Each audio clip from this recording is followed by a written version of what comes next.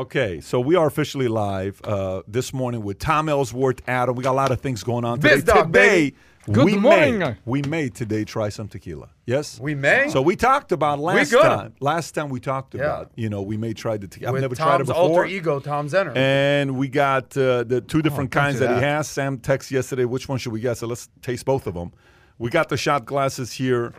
And we may try it and see what happens. What we do know is, Adam, why don't you tell everybody how many glasses of coffee you've had this morning so I've far? had about, this will be my sixth potentially liquid consumption. I've had 5 cups of coffee already. 5 cups of coffee this morning. So you're ready. You're on fire. I don't know why. I usually I'm a 7-hour, 8-hour sleep guy. I had 4 last night. I need a double-double. You're on the coffee. 7 or 8. 7 or 8. I put you like 8 to 10.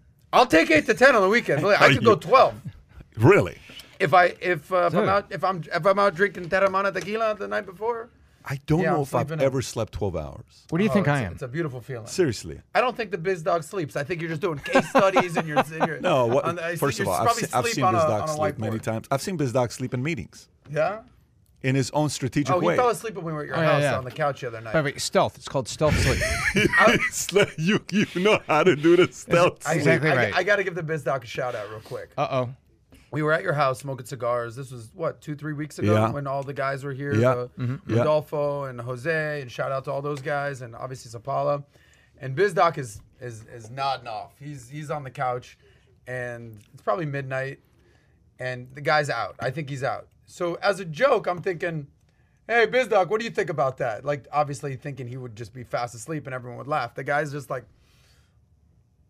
closed the eyes, just like, well, if you multiply the earnings ratio of the quadrant, I'm like, that's how he sleeps. Yeah, like the guy was just on point while he was sleeping, had the answer. I tried to set the Bizdog up for a joke. He gave flipped you it on an me. answer. He gave you a very Respect educated to the answer. Bizdog. Okay, there you go. So it's like ninjas. Ninjas don't sleep because they have to be ready to kill you. Do you remember last podcast when we talked about the fake guys that online were commenting on Valuetainment, using the Valuetainment logo, saying the fact that if you contact us, we're going to get a Bitcoin and teach you. Yes. So I ended up calling them. These fraudsters yesterday. are everywhere. There's a I lot called of them. Really? Kai and I and Sam and Paul sat there yesterday. We contacted all these different WhatsApp accounts they put. Wow. One of them responded back. He called us. We spoke to him probably 5 times. He hung up on me 5 times yesterday. But we finally got him on the call, and eventually he sent a message back after our call. Maybe I'll show what he said at the end in the WhatsApp. It? Record the whole thing. We have the whole video. I'm excited to see this. this. Yeah, I know we have the whole video. This is exciting. Yeah, so that was a pretty interesting exercise that I think everybody needs to kind of see because a lot of that taking place. And yesterday I watched a video that has been circulating. The video with the first lieutenant Army soldier who had the cops. You just have to see this. So the guy who gets pepper sprayed by the cop. Guy who gets soldiers pepper sprayed cop. Exactly. Messed up, pepper sprayed by the cop. I watched the whole thing last night. It's 32 minutes, and it's pretty sad. Maybe we'll cover that as well here today. It's disturbing. It is very disturbing. So let's talk about the topics that we got. United Airlines hits back at pilot training diversity criticism. We'll get into that. Bitcoin hits $1 trillion market cap, 3.5 times faster than Apple and 2 times faster than Amazon. Americans invested more in the past 5 months than in the last 12 years. We have to, matter of fact, why don't we start off with that, Adam, so we can get that knocked out of the way. Bernie Madoff, Wall Street financier and Ponzi scheme organizer, died at 82 years old yesterday. Tesla CFO is the latest tech executive to buy a home in Texas. JP Morgan profit surges as bank releases cash set aside for bad loans. SoftBank backed Grab agrees to go to public in world largest SPAC merger ever. Coinbase CEO says, ready folks, regulation is one of the biggest threats to crypto. You've been talking about that. I've been saying this for years. Yepper. Dogecoin surges more than 85% in 24 hours. The Winklevoss brothers, the twins, how they went from losing Facebook, which they didn't really lose Facebook, to making trillions of dollars with Bitcoin and NFT. The article says trillions. Obviously, they didn't make trillions, but that's what the article's headline is. Amazon posts its first $100 billion quarter. This is Q4. I think it was like $125 billion. We'll talk about that. The Kenosha police officer who shot Jacob Blake in the back has returned to active duty without any discipline or being charged. Minnesota police officer who shot and killed Dante Wright has resigned. The police chief has also stepped down.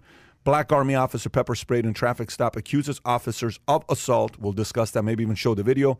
U.S. seeks to pause J&J, Johnson & Johnson COVID-19 vaccine use after rare blood clot cases. And Fauci said we're putting this on a pause for now. Biden to announce withdrawal of U.S. troops from Afghanistan by 9/11, September 11th. Chinese fighters' jets will fly over Taiwan to declare sovereignty, state media says. A real cool story about Julius Randle with Kobe Bryant and the Knicks. Really, really cool story. And then maybe we'll get into a story with Adam's fascination of Elon Musk's girlfriend, Grimes. God, we have to. Shares a topless video of her alien back tattoo and details very elaborate design process. This might be the number one story in the world. This may be the number one story for you in the world. Maybe in the galaxy. In this galaxy. In the entire galaxy. In the entire galaxy. Okay. All right. So let's start off with Americans invested more money in the past 5 months than they did in the last 12 years. This is a Fortune story. Over the past 5 months, over $500 billion has flowed into equity funds, according to a report from Bank of America. That's more than the past 12 years combined. There are a number of reasons for the surge in investments. Individual investors have been especially active as stocks like GameStop, AMC have seen big surges this year thanks to Reddit's Wall Street Bets community, and overall optimism about the pandemic has been on the rise since early November 2020 when Pfizer first reported that trials on COVID-19 vaccine showed it was 90% effective. The market themselves have been helping spur investment enthusiasm as well. The S&P is now up 17% in the past 5 months. NASDAQ Composite is up 27%. The Dow Jones is up 27%. Approximately $569 billion has gone to global equity since November. In the previous 12 months combined, the total was just $452 billion. Thoughts? Yeah, the numbers are here. We're going to have to break down some of these numbers. But just put yourself in the shoes of the common investor, right? Especially younger people who you're sitting at home. You're getting stimulus check after stimulus check after stimulus check. There's been, 3 rounds of stimulus checks. And there's been, $5 trillion pumped into the U.S. economy. Yep. Printed. I learned digitally, not even necessarily real hard cash. And you're sitting at home. You got nowhere to go. You got nothing to do. Some people are going to maybe fix up their houses. But if you're a renter, or if you're just looking to get involved in the market, where else are you going to go? So traditionally, 55% of Americans have invested in the stock market. 80% of Americans have debt. So they're looking at the key to this article is over the last 5 months versus the last 12 years. Yeah. 5 months versus 12 years. That's right. So it's $140 billion more in the last 5 months insane. than the last 12 People years. don't understand how much a trillion is. People don't understand how much a trillion is. I actually ironically spoke with Ted Koppel one time after a NALBA event, ironically. And he started talking about the trillion. He said, and he gave the analogy, if you went into business with Jesus, your boy, your main man, if you went into business with Jesus 2020 something years ago, and you guys made $1 million a day, $1 million a day, you wouldn't even made $1 trillion. Do some quick math for me. 220 times $1 million is what? 220 million or 200? Well, we say if you made $1 million a day for the last 2,000 years. Yeah, what is that number? Well, no, you got to do $1 million a day times 365, which is 365 million. 365 million times 2,000. I think it's $1 trillion. Little under $1 trillion. Point that I'm getting at. Yeah. Do some fact checking. Call out Ted Koppel right now. Yeah, everybody. No, Ted Koppel's smart. Point is, if you went into business with Jesus, you made $1 million a day for the last 2,000 years, it wouldn't even be $1 trillion. So, you got some math for me? He's actually right. 730 billion. Okay, that's my point. 730. So, if you and Jesus get into business, $1 million you're printing money, $1 million every day, 730 billion. So you don't even make $1 trillion. So now you're talking about infusing $5 freaking trillion into the economy, and you're just sitting at home, nothing to do. You hear things like buy the dip, because clearly it dipped a year ago. Now the market's making a comeback. Yep. Bonds are paying nothing. Cash is paying nothing. So what else are you going to do with your money? You have Elon Musk. I think half of all people invested their money based on an Elon Musk tweet. Like all these ridiculous stats. Here's the challenge, though, because obviously I'm a big fan of the stock market. It's amazing. It's awesome. It's awesome. But we're talking over the last 5 months. So all these new investors potentially know is up. Yep. That all they know is the rocket ship that's been going to the moon. What happens when the bubble bursts and the market goes down? What happens to these investments? Well, I think the average consumer, the average Joe in the street, middle class, is now seeing, hey, I can join the party, and there's a lot of buzz. Come join the party. The water's fine. The market's up, and they've got Reddit, and it's happening to them on mainstream Main Street Bets, but also in the mainstream social media is hitting them on Facebook. It's hitting them at Robinhood. Oh, Robinhood, it's so easy. Just click here, click here, click here. Open yourself a little account. So I think there's number one. There's a lot of buzz. Number two, there's enablers making it easy. They can just open up a Robinhood account and they can do it, connect their checking account, bang, done. It did not used to be that easy even to open an Ameritrade account. Remember that? It was not easy just to move even $500 to start that. So now it's very easy. There's a lot of enablers. There's a lot of buzz going out there, and people have the perception that it's up, up, up, and they don't realize the ups and downs. And they've got time on their hands.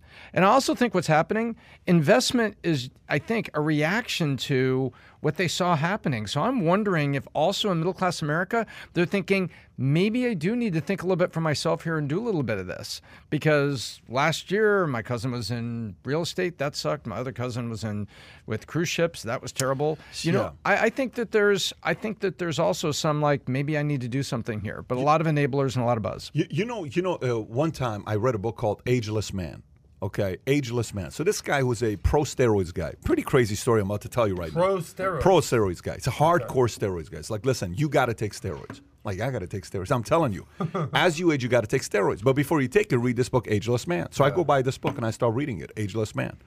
And his argument was, based on studies they did on rats or whatever, it's real studies they did on it in the book. I mean, he could be making it up, but in the book I'm reading it that they did studies. That folks whose testosterone level drops, you die younger than those whose testosterone level is higher. Okay? So you're looking at it like, okay, great. So, well, this person does steroids, that person does growth hormone, this person does this. And nowadays there's the movement of doing what? TRT and taking a little bit of, GH. Not the real big, the whole GH, but slight GH, right? Okay. Who's right on the argument? Okay. Are the arguments towards steroids are good or steroids are bad? Historically, we've been told steroids are what? Bad for you, right? Growth hormone is what? Bad for you. In some cases, growth hormones worked for many kids. In some cases, steroids have worked for older people. A lot of times you'll see a 75-year-old saying, hey, what happened to you? I just went to the doctor today. They gave me a shot of what? A steroid shot. What steroid shot, right? Okay, you're going to see where I'm going with this. The consequences of being raised in a great community or bad community. The price of going to private school, kids become drug addicts more at private schools than they do public schools. All these different data that we get, right? Hey, if you spoil them, if you love them too much, if you discipline them too much, the side effects of this. Okay. We have no clue what the side effects are of giving people $5 trillion of funding. We don't know. There is no market research on this. We can't go look at anywhere and say, here's what happens. So everything we're experiencing today is out of whack. You don't know what your body's reacting to today. So you can't sit there and say, this is real, this is fake, this is this. So I'll tell to people, this is fake money. So give the argument, this is fake money. They'll say, well, according to what we're looking at right now, nothing is showing the fact that printing money and putting money into the economy is a bad thing. Nothing. Some experts will even say that. Well, okay, so if that's the case, why don't we keep giving everybody $1 trillion every 6 months? If it's so great, give everybody $1 trillion every 6 months. Let's just fund it and see what happens. Forget about people working. Let's just keep giving people money. They're going to invest into the stock market. So if they invest into stock market, who's going to work at Amazon for $45,000 a year if we're giving them money? Who's going to have a job? So there has to be a part where people realize fake kind of success like this, where people invest more in 5 months than 12 years, you can, in the world of sales, like I run a sales company, if one of your guys all of a sudden is used to doing, pick a number, $100,000 a month, and for the last 3 years, he's always at $100,000 a month, and he grows every year at a rate of 12%. So it's nothing crazy. He grows at 6 to 12%, this sales guy. He used to do $100,000, now he's doing $110,000, now he's doing $120,000 a month, but it's generally around the $100,000 number. All of a sudden, he goes from $100,000, like if you're talking about 5 months, 12 years, that's what? That's 24 times, 25 times more if you really break it down per month, right? Like if you take down $569 billion, let's actually do the math on this. Kai, do me a favor and divide 452 Divide that by 120 months. Divide that by 120 months. Okay, I'm going to do 569 divided by 5 months. How much? 452 divided by 120 months. Actually, 12 times 12, 144 months. Okay, here's the crazy number. How much? 3.1. Here's the crazy number. You ready? This is the number. It says $569 billion have gone into equities in the last how many months? 5 months. You divide it by 5, what's the number? 113.8. Okay? Then it says what? $452 billion in the last what? 12 years. How many months in a year? 12. 12 times 12 is what? 144. You take 452 billion and you divide it by 144 on how much went into equities every month? 3.1. We went from 3.1 billion a month to talking about 113.8 bill. So if you actually break that down, that's like a sales guy going from doing $100,000 a month.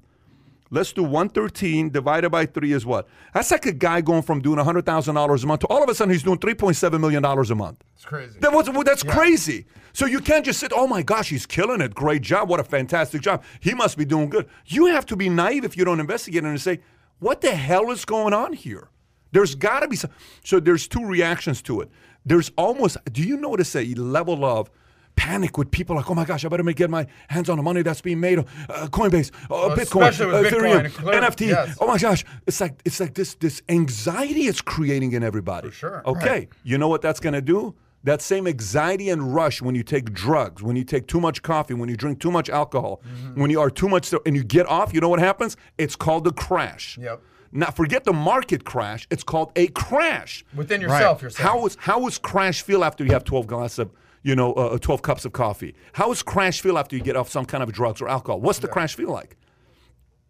And I'm talking about like a heavy duty crash. I'm not talking about like a light crash. I'm talking about like a real crash. Yep. It's extreme. You're lethargic. You can't even get out. My concern is the crash is going to create the kind of lethargic that we've not seen before. I hope I'm wrong. But there is no mathematical evidence that this works. I can't get it. There is no mathematical evidence that this is good to sit there and say, fantastic, how awesome is it?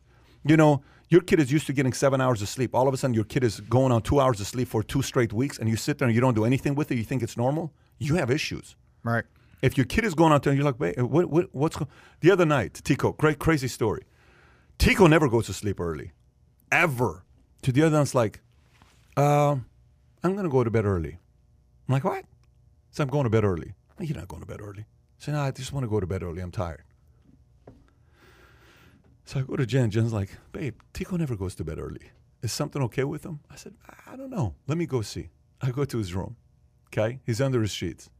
Okay? He's 9, so he's not under his sheets at 14. He's under his sheets at 9. Okay?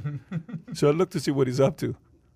He's got the iPad under his sheets. I'm like, okay, you don't wonder you're going to bed early. You don't ever go to bed early. He figured out a way to get that iPad upstairs, and he's playing a little bit of video games. Because I had to get the last, what do you call it when the game, you got to get a screen, not a skin. I had to get that skin. I said, what is a skin? He says, it's like an NFT. I have to get that skin for this game. I'm like, you literally went and took the iPad, came upstairs? He says, yeah. So you have to study trends. There is something very suspicious about the way the numbers are growing, and people cannot sit there and say, this is real. You better have some puts. You better have some defensive strategy here. You better be ready that if the market hits and shit hits the fan, what is defensive? What is defensive? Okay, defensive is gold. Defensive is the complete opposite of what everybody else is doing today. You just got to be ready today because this to me doesn't feel real. Anyways, I could be wrong. I'm speculating, but none of this stuff makes any sense to me. Well, number one, kudos to Tico for going to bed early. Number two, by the way, we all just got a glimpse of Pat's beautiful mind when it comes to math. That was freaking ridiculous. I'm still trying to put 100 billion into a calculator. Math. Nothing I did was calculate. That was kind of ridiculous. 500 million. No. It's just 12. No. He. It's called the perspective effect. No, I know you're a rocket scientist. So for us, regular folk I'm out the there, son of a rocket impressed. scientist. That's right, son of a rocket scientist, literally, the son of a rocket scientist. But my major point here is this, and you brought up a great point. There's so much stuff going on right now. Coinbase IPO and the SPAC and the NFTs and the market's up and the fight. It's just like what you need to do if you're home listening is just find your center of gravity and not compare yourself to everyone else that's doing all this. And the Winklevoss twins are making $10 trillion. And the guy down the street, my Uber driver, he's now the crypto billionaire. It's like, just figure out your situation. You know, like we talked about last time, you know, crazy numbers of people are paying off debt. That's awesome, right? Pay off your debt, save that money, start getting invested, but have, you know, defense in place and just find your center of gravity, because there's so much nonsense going out there. It's so easy to get swept up with all the chaos and the momentum that's going on. That, like you said, the crash is inevitable, whether it's within yourself or whether it's the market, and just find your balance so you're not. What you just said, there's only evidence of the front half. To Pat's point, there's no evidence of the back half about the responsibility, setting aside what you've earned on the investments and being responsible and prepared for the dark side. There's plenty of evidence what we just talked about on the front side. Wow, I got some money, some stimulus check. And what was it 2 weeks ago? Government said that millennials and some of the older Zs were actually investing their stimulus checks, you know, because they still had their job. And it was a white-collar job. It was an industry wasn't very much affected. They still had their job. So that they, well, guess what? Here's some free money for the government. You know what? Used to get a free toaster when you opened up a checking account at SunTrust Bank in Miami. Now this is like the government saying, well, here's a brokerage account and here's almost $2,000. Go for it. And you brought up a good point, the gamification of stocks with Robinhood. Yeah, you know, someone says happy birthday on your iPhone and you get all the confetti or congratulations. Yeah, exactly. Have you noticed that Robinhood, I went in and I checked it out, Robinhood, it does that. You have all this stuff. It's Anybody seen Robinhood, that when you make a trade or something on Robinhood, they give you, there's this screen effect. And so it's almost like they've turned something that's very serious that requires a level of caution into what feels like a game. Yeah. And with some of Uncle Sam's money that was free. So you know the whole thing with save your money, save your money, save your money. Cash is king, cash is king, cash is king. Save that money. Yeah, no, of course, save that money, cash is king. And I'm a big proponent of that. Yeah. But I'm also not for right now. I'm also, even for the investor that's a smaller investor, you put a little bit of in stuff that cannot be reprinted. You know, in the last couple of years, I've put, I don't know, nearly $5 million into cards. Okay. Yeah, what you've done with cards everyday is amazing. cards are coming over here, right? And not just baseball cards, not just basketball cards. You have Elvis and Marilyn Monroe. I got and Cary Grant. And I got the most crazy cards that come in. Right? No, 2 weeks ago, we had all the 50s, the glamour golden years of Hollywood. Yep.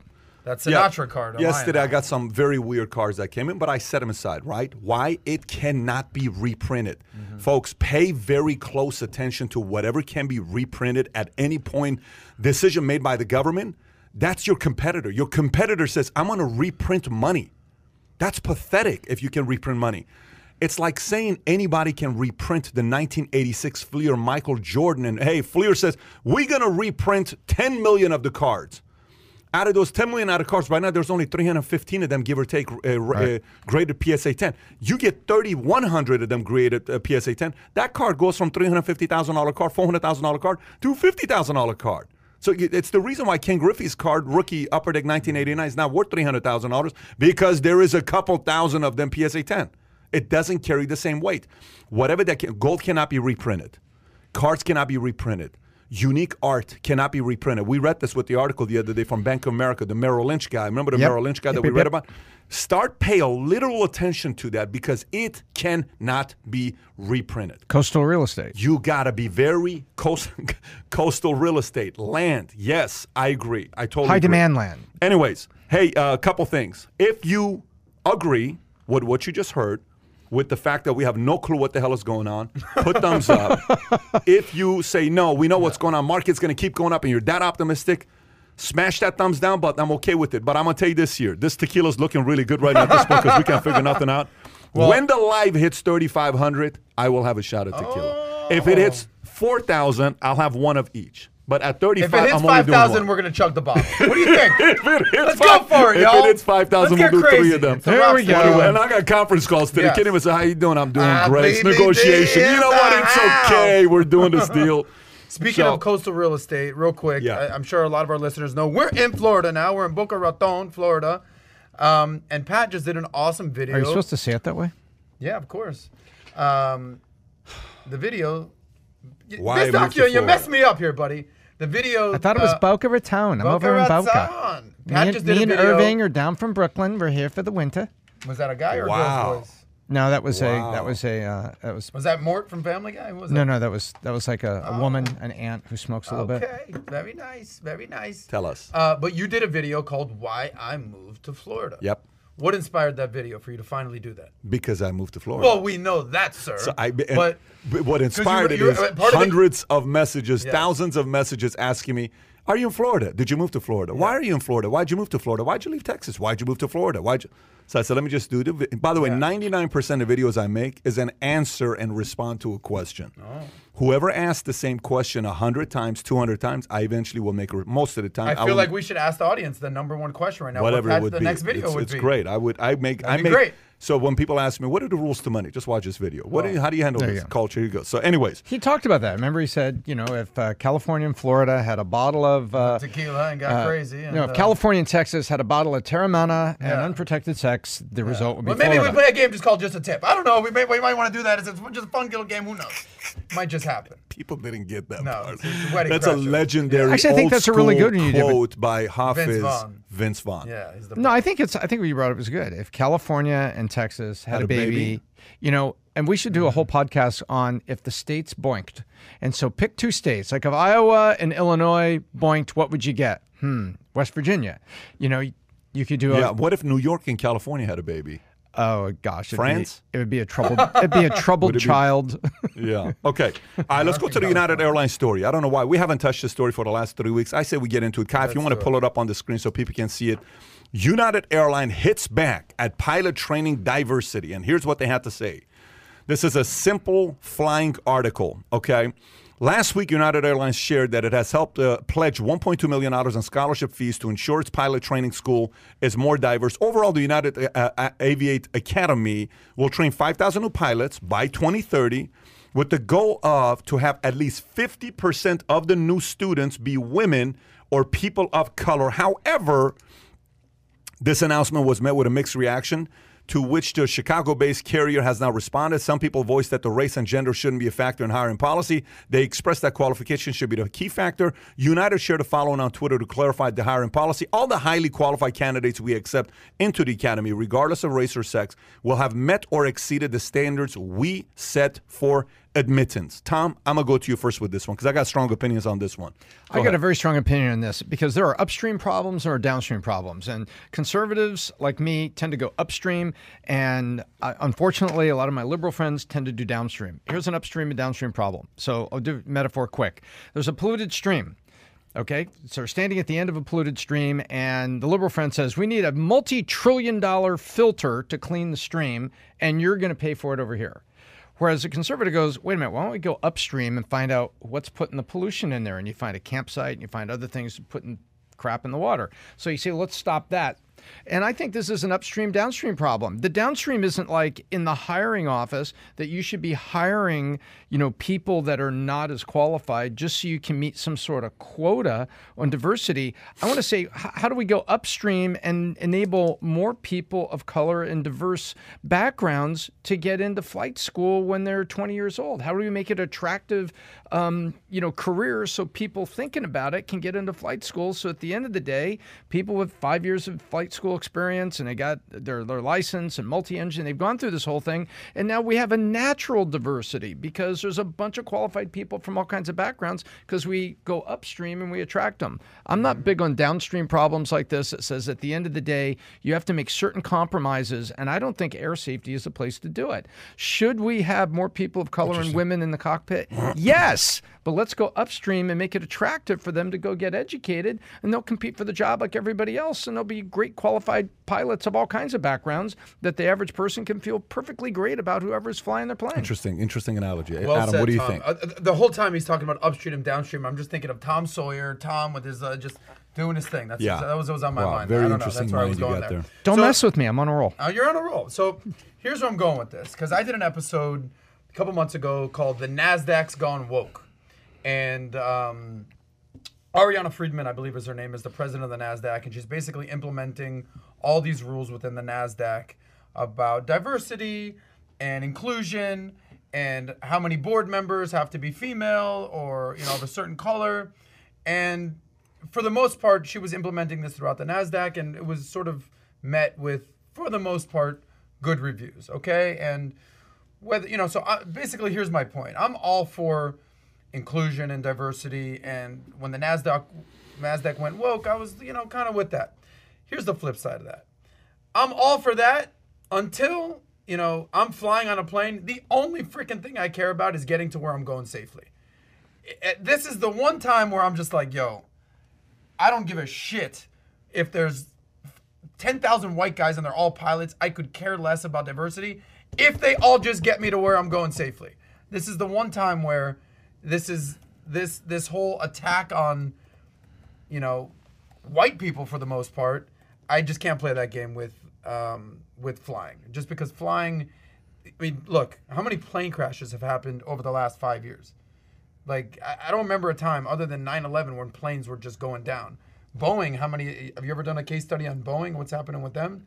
I actually did a beer and business conversation with Phil Condit, the ex-CEO of Boeing. Of course you did. And he talked about the 737 MAX in that. So, to me, flying what I'm saying enough. is that was an aircraft issue. Okay. That was a bad design, and they had that there's issues that's going on. I mean, the Malaysian pilot, certain whatever. conditions.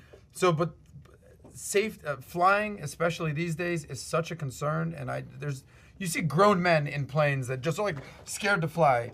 The number one thing is making sure the pilots and the planes are safe. This is not the place to start playing the woke game.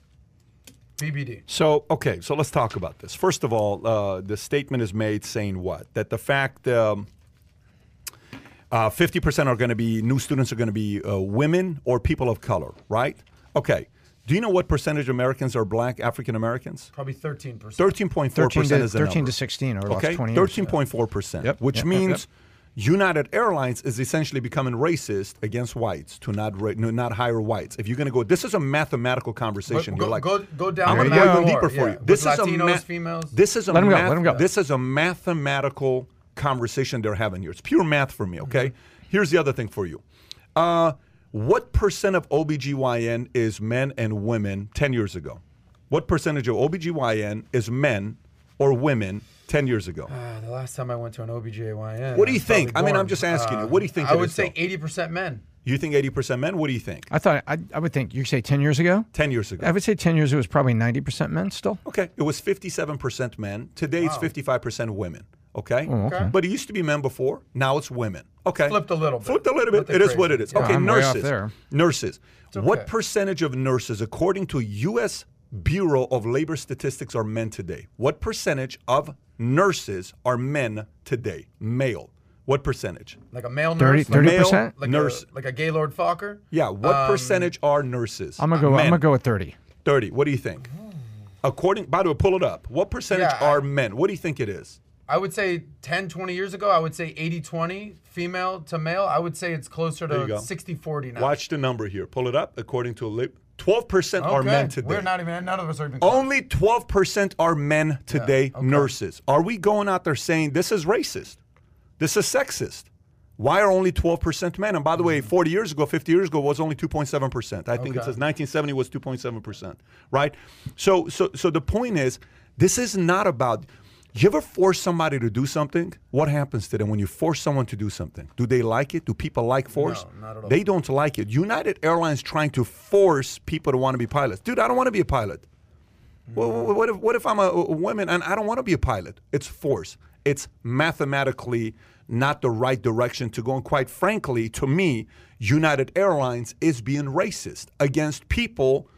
This is not, you cannot win in this argument. There is no winning in this argument. There's no way you can win in an argument like this. You sit there and say, hey, I noticed your friends, the percentage of your friends, not enough of them are white, and not enough of them are Asian. When I grew up, 100% of my friends were Armenian. What does that make me, racist? When I went into the Army and I was at the 101st Airborne Division Air Assault, guess what? 80% of them were white. And 19% were black, and then it was, you put a little Latino in there, but you pretty much, so majority were white, then it's blacks, then it's Latinos, then it's Asians and the rest. So what, is the military's racist? So you cannot have the same thing be the case in every single industry. it's a couple things you look at here. Now, let's flip it. Let's just say I did a video the other day for the Armenian community. And the Armenian community video that I did, I called out parents. I call that Armenian parents is what I did. Flat out. I said, Armenian parents I'm talking to, and I spoke in Armenian. And I rarely do this. I don't do Armenian videos. So they say, can you please speak in Armenian? Because people wonder if you speak Armenian or not. I said, I speak a little bit Armenian, but it's street Armenian. I don't speak like Armenian, proper Armenian. So I spoke to Armenian. Can we get a sample? I'd love to hear it. I said, I'd like to speak to the parents. And then I said, mama, papa, I want to talk to you guys about what you're doing with your kids today, raising them, right? Got it. I said, stop telling your kids that unless they become doctors, lawyers, dentists, attorneys, they're not successful. Stop saying that to your kids. There you go. Stop saying that they have to be a doctor, lawyer, dentist, okay? You know what it does? It creates the pressure for the kid to be a what? Something he doesn't want to be. I had a girl at UCLA Medical Center. She was, what do you call the doctors that's for eye? What's the ophthalmologist? Ophthalmologist.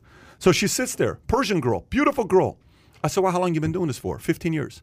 How do you like your job? She said, can I close the door? So yeah, sure. She closed the door. I hate my job. Then why you been doing it for 15 years? Because I make too much money that I can't leave. Why'd you become an ophthalmologist? To make my parents happy. To make my parents happy.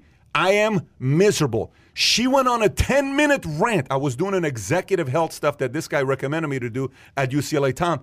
She went on a 10-minute rant about how much she hates my job, and then she says, let me check your eyes. How your eyes, by the way? After she said, it is what it is. It depends on the day. I can't see nothing right now. So the point is to force people to do something they don't want to do. Flip it. Let me go now the other side of the argument. Okay, so take any nationality. Any nationality. Like when I talk to the Jewish community, I'm like, why do Jewish folks typically, they get judged for doing well financially? Oh, because you guys are cheap. What does that really mean? When you say Jews are cheap, what do you mean by Jewish people are cheap? Why are you guys cheap? Why is it in your blood? Is your blood DNA like type C, and it's cheap? Is that what is the blood type is, or is it because when you were raised in a church in a whatever you went synagogue, your family? The thing is, save your money, do this, be frugal. Maybe the values that were taught that you were growing up had to do with that, right? Okay, maybe the Middle Eastern community has to encourage more entrepreneurship. Maybe the Black African American community, they need to teach folks to want to go into business more. I don't know. Maybe become, like I was in Chicago one time doing an event at Ritz-Carlton, and I walked in. No joke. I walked in. 2,000 sharp Black African American kids, 18, 19, 20-year-old kids, okay? Looking like $1 million, guys and girls. I said, what's going on over here? We are part of this lawyer, whatever, future lawyers, Black Lawyers of America. I said, you got to be kidding me. No. Where did the inspiration come for this? Barack Obama. Get out of here. Fantastic. I love that because that is like you're encouraging to go out there and want to become lawyers. There you go. Are people waking up saying, hey, son, I want you to grow up and be a pilot? No one says go be a pilot. A kid becomes a pilot because almost every person that's a pilot, they're a pilot because their parent was a pilot or because they're like, I love playing with these planes, and what if one day you don't force somebody to become a pilot? They choose to become a pilot. So this is a publicity stunt that makes them look like fools is what it does for United Airlines to make a comment like that here's what we're going to do moving forward. Go study math and study data. It doesn't work in your favor, and it's quite offensive when you say here's what we're going to do moving forward. How about the rest of us? How about the rest of us when you say something like that? No, I don't like their marketing approach they took, and quite frankly, it's just to try to get some people to say, oh, they are very diverse today and they're willing to work with everybody. They don't work too well for me. But there's something that really had me revved up recently is Bailey's thinking about colleges, looking around and doing her research, and she's looking at Yale, she's looking at Penn, she's looking at Vanderbilt and things like this. She's got the grades. And I'm like, you study what you want to study. So we can do a whole discussion about that. I'm not directing her one way or the other. I'm just saying whatever you study in college, make it useful. I'm not going to pay for you to go to France and study, the history of art. I don't know what you would do with that. If you really want to do that, we can talk. But we stumbled onto this, PBD. Very, very interesting. Yale was suddenly, she's studying, she Googles Yale admissions.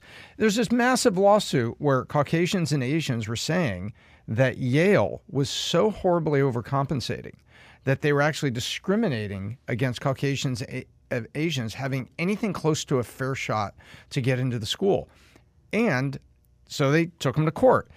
Yale on the, you can't prove that we did it. You can't prove that we really conspired among the admissions committee. There's no emails. There's not that. You can't prove we conspired. And they said, what are you talking about? Look at these people that got in. Look at the diversity of that. Look who didn't get in, and let's look at test scores, and let's look at capabilities and achievement.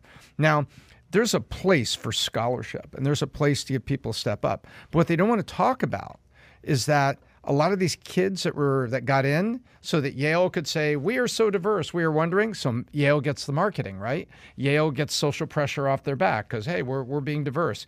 And guess what happens? A higher percent of those kids are flunking out at the end of sophomore year with big student loans because Yale's not cheap and they were not there on 100% scholarships. Get it? So now Yale gets the merit badge, but you actually do somebody a non-favor at times when you open doors like pressure. this. It's pressure to act like you are all-inclusive, and it backfires on you because you piss somebody off. Look, in our company... I'm saying it backfires on some of these people that were admitted. Of course it does. These poor people now have giant student loans. Look at our company. Look at our company, like insurance company, PHP. Okay, we're 50% Latino, okay? We just are. It's like, okay, we're 50% Latino. Then we're 25% African-American. Our Caucasian is 13%. What am I going to do? Do we make that up? That sound in the background, I hear something that's coming up. I don't know what that is. Okay, can you guys hear it or not? It went away for a second, but do you still hear it or no? I do. Is it still there? It's gone. Okay. So you look at how did this happen? Did I say, here's what the percentage needs to be? This is what this needs to be. Or did we just become like that? And I'm from Iran. So I'm Middle Eastern. I'm Christian. I'm Armenian. I'm Assyrian. How did I attract Latinos? How did I attract? It's just the culture of the company that this took. Now, by the way, the industry is what percentage? 70% white, I would say, maybe even more. The average agent is a 59-year-old white male. Yeah. You go to the traditional insurance industry, everyone's white. Mm-hmm. You know, it's a multicultural. That's what happened to us because that's what we talked about. We would like to be a multicultural company. Somebody in here said, two people said F Obama, and another person said, yeah, F Obama. I don't subscribe to that mindset. By the way, politically, philosophically, we are on complete opposite ends. By the way, and I will say right now today, as crazy as this sounds, Barack Obama today is more like John F. Kennedy than he was 15 years ago. Barack Obama is not the Barack Obama of 2005. Barack Obama is not the Barack Obama of 2010. Barack Obama today, ever since he started getting paid, and he's going to have a life to live for another 40 years, he's starting to realize we can't just tax everybody. Mm-hmm. Today's Barack Obama is a different Barack Obama 10 years ago. But go back and say F Obama. I applaud competitors who think long term. And for Republicans who get upset and they say F Obama, no, F your strategies is what I say. Your strategies suck. Why don't you get together and put some good strategies together? Because Democrats are out strategizing you. Correct. And it pisses you off. Go get pissed off about the strategies you're putting together rather than getting pissed off at somebody else on the opposing end that's doing a better job than you. You got to salute your competitors. It's simple as that. Rather than getting upset at the competitor, you got to say what? Salute. I respect you. I've lost throughout my career. God knows how many times I've lost. And I've sat there and said, damn, more power to them. Good for them. Let's sit down and look and see what we're doing here wrong that they're doing right. Maybe we can learn from it. That's the one part that sometimes politically people become blinded. Oh, F Trump. Oh, F Obama. Oh, nope. Strategy. Take a step back and look what's going on. And quite frankly, I just don't like United Airlines strategy. We had somebody that just commented. I want to read her comment. She just gave $5 and she said, Julia Swenson. She says, you can't pick and choose. Everything should be based on qualifications. I don't want to be hired anywhere because I'm a girl. It's ridiculous. That's what Julie just said, right? Mm-hmm. Then Kevin gave $5 and he says, question number 1, should there be any diversity requirement in companies? And number 2, shouldn't we focus on skill, experience, and character when hiring? Okay, let's answer each question. Mm-hmm. Should there be any diversity requirement for companies? What do you think, Tom?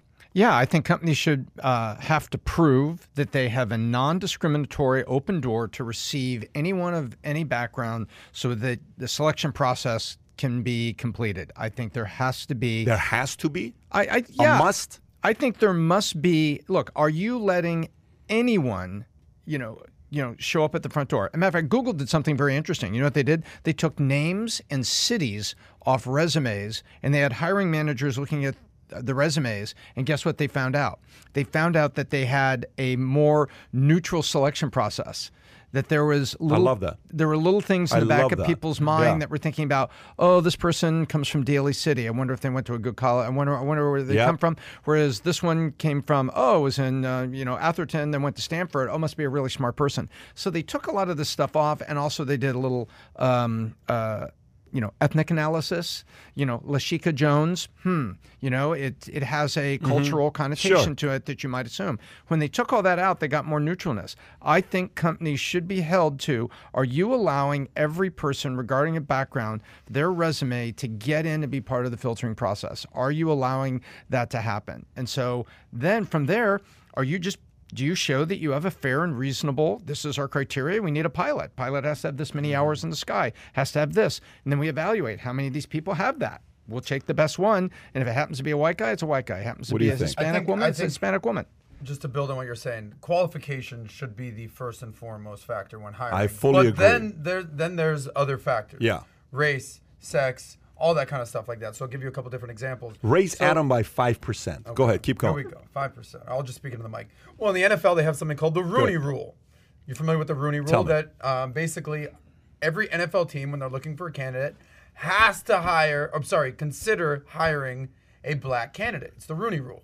So when you have Mike Tomlin that got his job, who basically was the youngest coach to ever win a Super Bowl for the Pittsburgh Steelers, he potentially, a decade or so ago, before he got the job, wouldn't have been in the running, so to speak. But now, because of the Rooney Rule, they had to interview a black candidate. He turned out to be a great candidate. Point is, that's just the Rooney Rule in the NFL, where, I don't know, Kai, if you want to pull it up, Rooney Rule, an NFL team has to consider within their candidates a black candidate. A couple different things when it comes to qualifications. Now, here's some qualifications.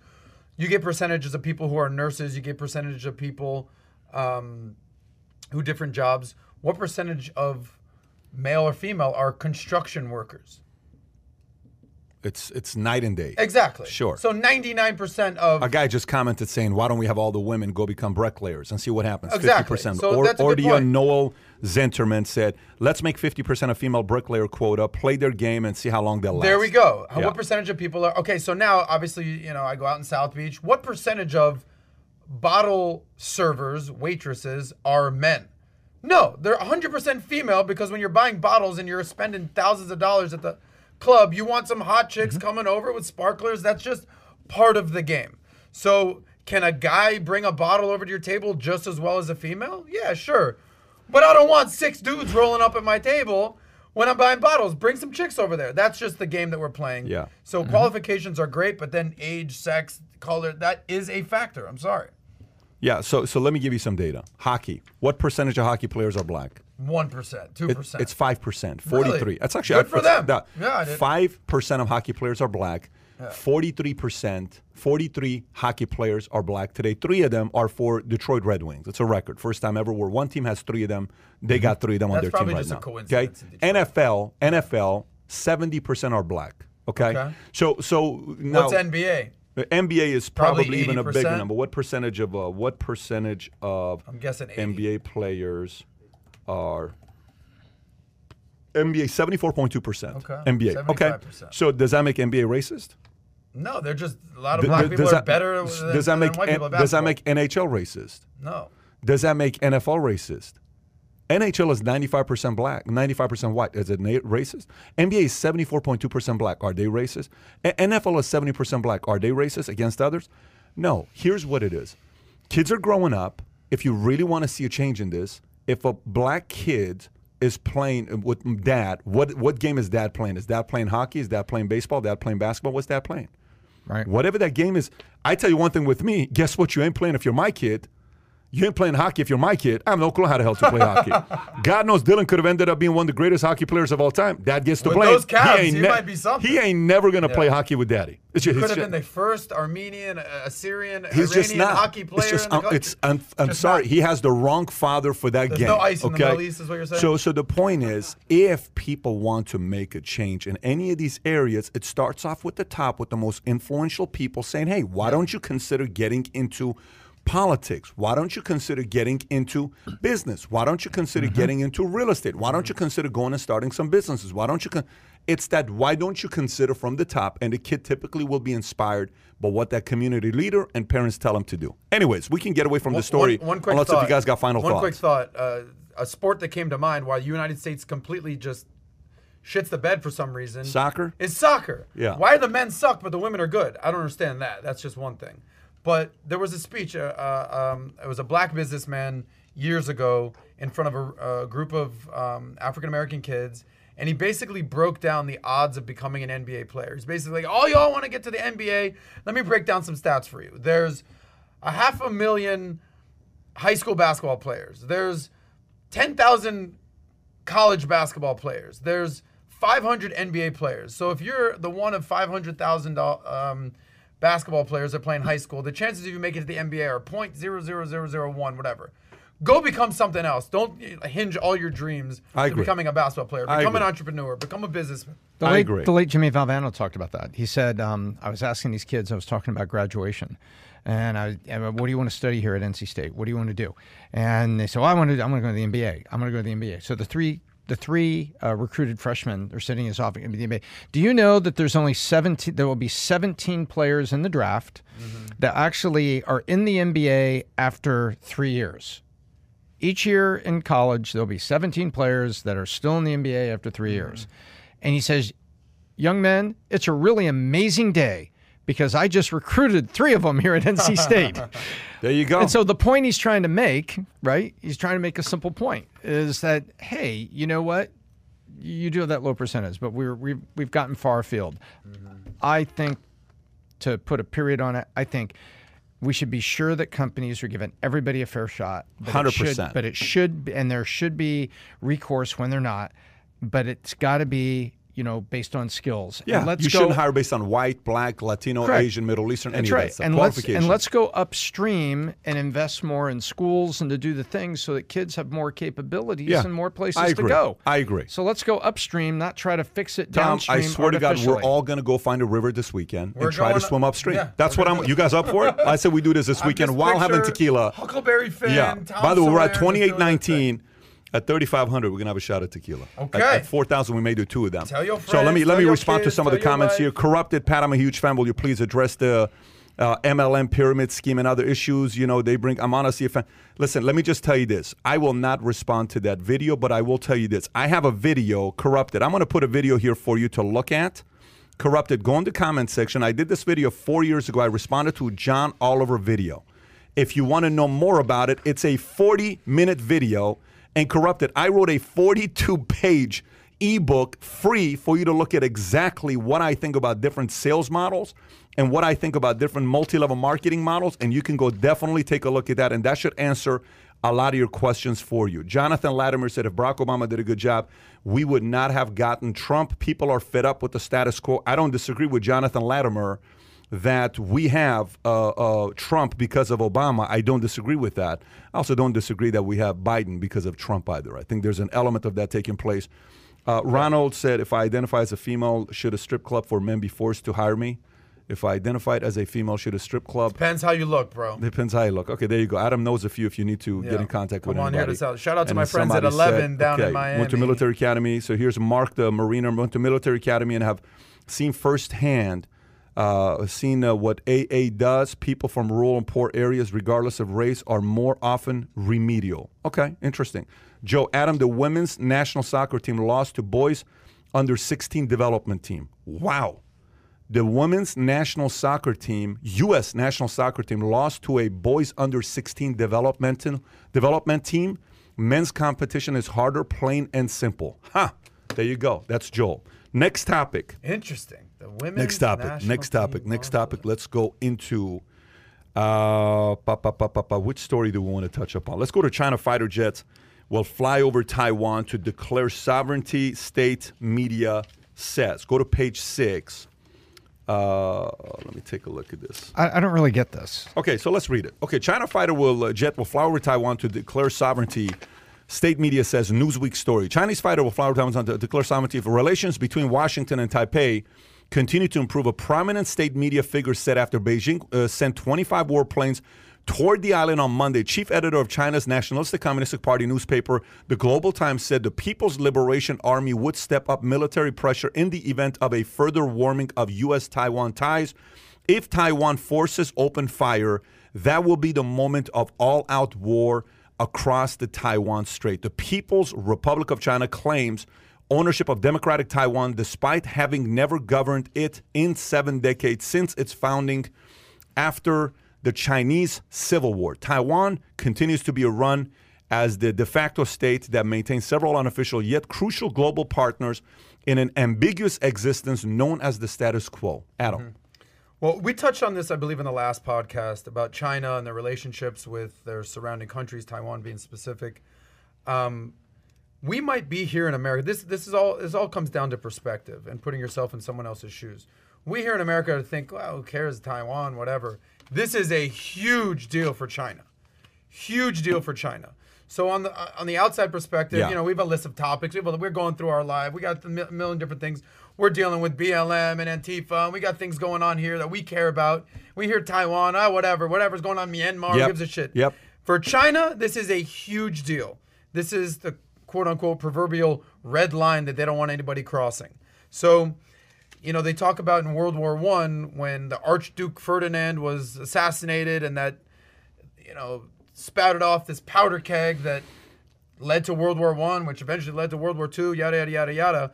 This is the type of thing, knock on wood, cross your fingers, that could potentially lead to a World War III, where something small that affects a country more than you understand can lead to something massive. And for China, apparently it's this Taiwan thing. This is basically a 50-year-old byproduct of the revolution and Chiang Kai-shek, going across. What you have here, it's unresolved. And to those of us in the West, you should really think of it as East and West Germany. That was unresolved for so long, right? And then there was reunification. And so after World War II, we had this split, and we had Berlin, the Berlin Wall, and everything that goes with that. And China sees this the same way. This is the way they see it. That was once part of us. It should still be part of us. And this is what's going on. And, if Taiwan... as a matter of fact, I was in Taipei, Taiwan, on October 8th to 10th. And this goes back 1999. And at my hotel, I hear rumbling outside on the morning of October 10th. It was kind of funny. And they call it the Double 10 Festival, 10/10, October 10th. And it was the celebration of their independence. So there was a lot, and I saw tanks out there and military things in the street. It was not the Russian military. This is in Taiwan. This is in Taiwan. It was not the Russian military May Day where everybody. Kai, would you pull up Taiwan on the map? Where they're like clapping politely, but you're supposed to. This is what year? This is 99. Okay. And so it's called the Double 10 Festival. It happens every year in Taiwan. Taiwan Double 10 Day right there at the top. And it's Sunday, October 10th. It's a national day of Republic of China, public holiday annually, see? And what they do is they celebrate their independence. There is a lot of patriotism in the street. I saw it. There was like this. There were parades, there was activities, there was military in the street, but it wasn't military like Russian May Day, like power military. It was celebration, like when we have planes fly over the Super Bowl. You know what I mean? It was that kind of celebration and stuff. And so there is a lot of pride now of 4 generations in Taiwan of people who feel, wait, we're independent. I'm Taiwanese. And we're independent. And China's like, no, this is like World War II reunification of Germany. I want that back. And well, look at even the map right now. I mean, obviously Hong Kong is in the news, but because Hong Kong is attached to mainland China, it's sort of like a peninsula on the south. Well, the same thing happened to Hong Kong, right? Look at Taiwan. It's an island off of China. Is that right, Kai? Am I seeing that right? Yeah.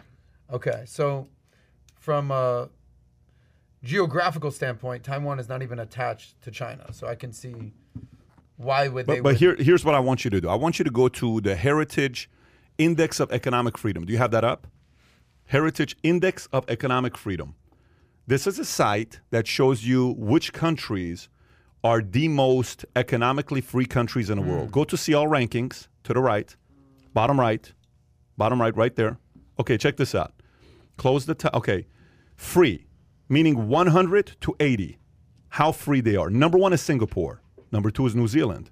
Then Australia, then Switzerland, then Ireland. Freest countries in the world. Okay? Let's keep going. Look down. Who's number 6. I think 6 is Taiwan. Wow. Okay, Taiwan is free. Freer than America. Down. Then it's UK, then it's Estonia, then Canada, then Denmark, then Iceland, then Georgia, then Mauritius, then United Arab Emirates, then Lithuania. You still don't have US, by the way. Netherlands, Finland, Luxembourg, Chile, United States. United States is behind UAE. Think about that. Then you got Sweden, Malaysia. Let's go to the other side. Japan, South Korea, Austria, Israel, Czech Republic, Norway, Germany, Latvia, Qatar, Armenia. Shout out to Armenia, 32nd. Cyprus, Kazakhstan, Bulgaria, Malta, Belgium, Azerbaijan, 38th. Now we're going to moderately free. Spain, Bahrain, Poland, Thailand, Romania, Uruguay, Jamaica. You see all these countries there, Jordan, Bahamas, Jamaica, Costa Rica, Guatemala, Turkey, 76. Where's Turkey, China 76. on this list? Oh, you're about to see it as you go lower and lower. Russia's 92, by the way. Look at the main countries. Russia's 92. France is 64. Mexico 65. Wow. Okay. Italy 68. Tanzania 93. El Salvador 94. Greece 96. Now you're going to mostly unfree. Go ahead. Okay. Honduras, South Africa, Benin, Ghana, Trinidad, Gambia, Nigeria, Uganda, China 107. 107. Uzbekistan. Mostly unfree. Egypt, Burma, and you see some of these countries, okay, along with lots of African look at Brazil. countries. Brazil is 143. Afghanistan, 146. Look at freaking Argentina, 148. Argentina, Ecuador, 149. Pakistan, 152. Okay, Belize, Tom, 114. Belize. Lebanon, 154. Haiti. This is a great India, 121 is what India is, okay? Go lower. Now let's see the one that says repressed. Gotcha. See if you see any big countries here. Algeria, Congo, Iran 168, Cuba 176, North Korea last, Venezuela second to last, then it's Cuba. The bottom 3 that are actually ranked are North Korea, Venezuela, and Cuba. And go below it. You got Iraq, Libya, Liechtenstein, Somalia, Syria, and Yemen. Here's what's crazy. Out of Cuba, Venezuela, and North Korea, which of those 3 you think is most likely to be mostly free? Which of those 3 you think is most likely to be free? Venezuela, Cuba, or North Korea? I have my guess. Cuba. What do you think? Well, it's not North Korea, so let's. It's not North Korea. Let's set that up. So it's really 2. Venezuela. I'm going to say Cuba. Okay. I think Cuba is more likely to be free than Venezuela. It's just a hunch. I think it's closer. I think it's. The influence, I think Venezuela is second, and I think North Korea is third. But the point is, going back to the Taiwan conversation, go all the way to the top. China doesn't want Taiwan to have any influence. Look also how this is 5, and then it goes to 25. I mean, it's dramatically different gap These between other the ones 3. Are a little bit. Yeah, dramatic like North Korea gap between versus the 2. any other country. It's not even comparable. It's a dramatic gap I would love to see at the very, very, very top. And Pat had a great point. Well, the guy killed 2 cousins and his brother. What the qualifications are for being free, quote unquote. Like, did they give a, read, this. Oh, here it is. Rule of law. So they're out there. Rule of law, government size, regulatory efficiency, open markets, trade freedom, investment freedom, business freedom, fiscal health, government But by the way, integrity. they have it on 3 under each. So rule of law is property rights, judicial effectiveness, government integrity. Then you got government size, tax burden, government spending, fiscal health, regulatory efficiency, business freedom, labor freedom, monetary freedom. Then you got trade freedom, investment freedom, financial freedom. It's not so. Go to U.S. Go to the U.S. I want to see government integrity for the U.S. I want to see our score there. Number 20. Go to U.S. Click on U.S. Boom. Number 20. Open our card. Here we go. Let's see what we're excelling at and what we're sucking at. Okay. Monetary freedom, we're doing well in. Fiscal health, 35. That's a terrible score, by the way, to be at 34.9. Open markets, trade freedom, okay. Government spending, 62. Tax burden, 76. Interesting when you look at this. Judicial effectiveness, Effectiveness. Government integrity, 76.8. Its overall score has decreased by 1.8 points, primarily because of a decline in fiscal health. Yeah, you're printing money. The United States is ranked third among 32 countries in the Americas region. So why would China want Taiwan to stay free? They wouldn't want Taiwan to stay free because Taiwan, politically and philosophically, is the complete opposite. That's correct. Of what China. So the more Taiwan excels and people from China now have a place to leave to, the more that makes China look bad. By the way, didn't they just have, U.S. had a couple ships, right, that went through the South China Sea? South China. No, the Strait. Yeah, between the two, a ship went through it. China wasn't too happy about it because China is saying U.S. is meddling in the relationship between them and Taiwan. By the way, you know what's a big conversation that's taking place right now? The possibility of war. Like more and more people are saying the likelihood of having a war right now is higher than we've had in a long time. Everything that's going on in Crimea with Russia. And America's meddling in it. So some are saying, why is America meddling in it? Just leave them alone with Taiwan. And America saying, wait a minute, why wouldn't we help support some of the folks there that are believing in many of the philosophies that we believe in? China's saying, no, you got to get out of it. It's none of your business. Let us deal with Taiwan. It's none of your business. There's a huge economic interest in Taiwan. If you take a look at the made in Taiwan, made in China, made in Vietnam, made in the Philippines, it is a huge manufacturing island to a lot of U.S. companies. Huge. And yeah, Taipei's here, China's here. They don't want America right in this area. Well, we'll see what's going to happen here. Kai, can you do me a favor and pull up the video where a black Army officer, pepper sprayed in traffic stop, accuses officers of assault? I'm going to read the story while you're bringing it up. We'll watch it, but I'm first going to read the story. Go to page 5, all the way at the bottom. Page 5, all the way at the bottom. Black Army officer, pepper sprayed in traffic stop, accuses officer of assault. This is a New York Times story. Karan Nazario, lieutenant in the U.S. Army Medical Corps, was driving to Petersburg, Virginia, from a drill weekend when he saw police lights flashing behind him. Too nervous to stop on a darkened road, Lieutenant Nazario, who is black and Latino, drove about a mile to a gas station, pulled over, and placed his cell phone on his dashboard. Immediately, 2 Windsor police officers can be heard yelling orders at him. Lieutenant Nazario then says, "I'm honestly afraid to get out of the car." "Yeah, you should be," says one of the officers, according to the footage from his body camera. Seconds later, the officer accused doused the lieutenant with pepper spray. Lieutenant Nazario's hands remained up as he coughed and pleaded with the officer to undo his seatbelt and made sure the dog Smoke was not choking in the back. Lieutenant Nazario has filed a lawsuit accusing the officers of illegally searching his car, using excessive force, and violating his rights under the First Amendment. The lawsuit seeks $1 million in compensatory damages. Kai, pull up the video. Let's take a look at this. So this is a shorter video that we can show. I want you to see this, and I want to have a reaction to this, but I want you to see this here. The longer one is 31 minutes. We're just going to use a 5-minute one. We may not even watch the whole thing, but we'll watch some of the clips of it. Lower the audio a little bit, Kai. Okay, pull up. Go a little bit fast, like, yeah, there you go. This is good. Felony traffic stop. Put your hands out the window. Felony traffic stop, 1836. Put your hands out the window. Kai, fast forward a little bit. A little more. A little more. How many occupants are in your vehicle? Open the door slowly and step out. Open the door. Get out the car!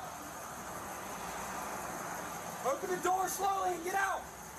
This is December 5th, 2020, so 4 months ago. The guy that's screaming was a corporal in the Marines. His wife was a sailor in the Navy.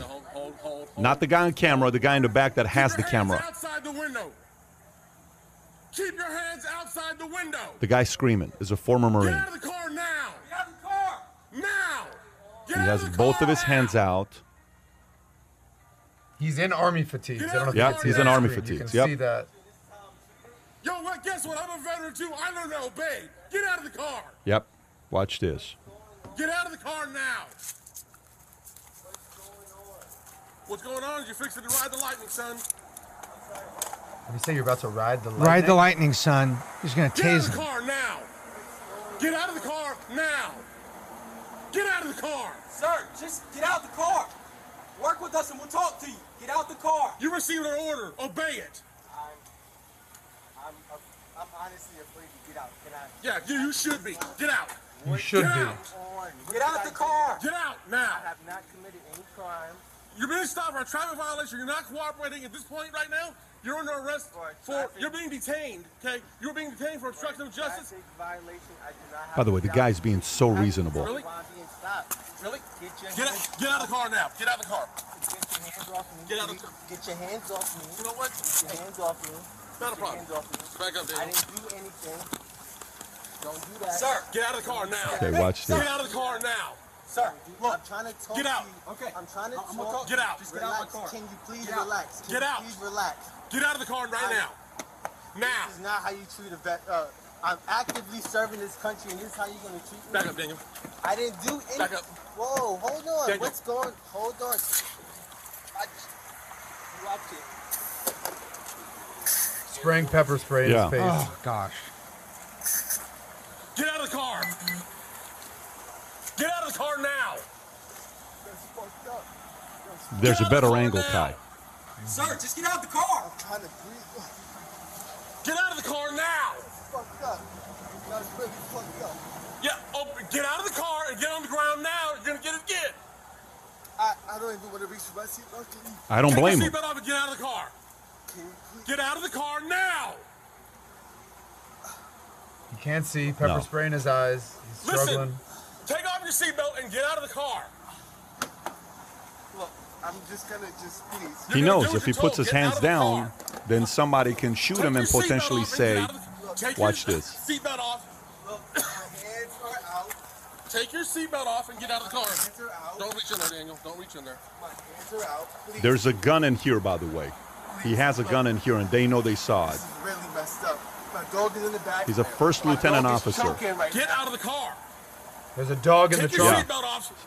Smoke is his Specialist name. Corporal, what are you? I'm a lieutenant. Lieutenant, get out of the car. Says, what are you, Take your specialist, seatbelt a off and get out corporal? of He the says, car. I'm a lieutenant. You made this way more difficult than it had to be. If you just comply. Specialist is an E4. Reaching for my seatbelt. A first lieutenant, you have to go to college to get a degree. degree, then you become a lieutenant. Straight onto the ground. Says a good Straight citizen onto the here. ground. Ma'am, is your commanding officer available? Down. Let's go. Is your commanding Let's officer go. available? Being Get on respectful. the ground. Get on the Can you ground. please talk to Get me on the about what's ground going now. on? Get on the ground or you're getting sprayed again. Get on the ground. Can you please talk to me about what's Get on the going ground. Get on the ground now. Can you please talk to me about what's going on? Can you please talk to me about what's going on? Extremely respectful, still the entire time. What's going on? Why am I being treated like this? Why? Because you're not cooperating. Get on the ground. Why Kai, am I fast being forward. treated like this? This is fucked up. This is fucked up. This is fucked up. Okay. Unfortunately, we can't show the whole clip because we were trying to get approval on the other video to get approval. We haven't gotten it back yet. But when you see the whole clip, eventually at the end, the cop tries to explain to him, look, I understand where you are. Why did you do this to yourself? You did this to yourself. You shouldn't have done this. You did this to yourself. If you would have listened, this would have never happened, et cetera, et cetera. And the guy's just sitting there saying, dude, he didn't say nothing. He's just staying quiet. You have two options. I can either do this or I can file charges. If I do, I know how the Army's going to react. As a first lieutenant, this may be bad for your career. So what do you want to do? And the guy's like, you're not giving me any choice. I have to read you both choices. And they eventually walk him to the back to make sure Smoke is doing good. Smoke is doing good. They stay with him for 20 to 40 minutes, and then eventually the guy apparently leaves, and he's now asking for $1 million. The footage comes out. But what do you react when you see something like this? Either one of you guys. How do you react to this? You know, there's so much divisiveness in our country. Blue lives matter, black lives matter, social justice, getting woke, diversify, this, that, you know. I'm a cop, I support the troops. There's so much of that. And at the end of the day, and this highlights it all, it's like, all right, are you on the side of our troops? Or are you on the side of the cops? Well, they're fighting against each other in this instance. So which one is it?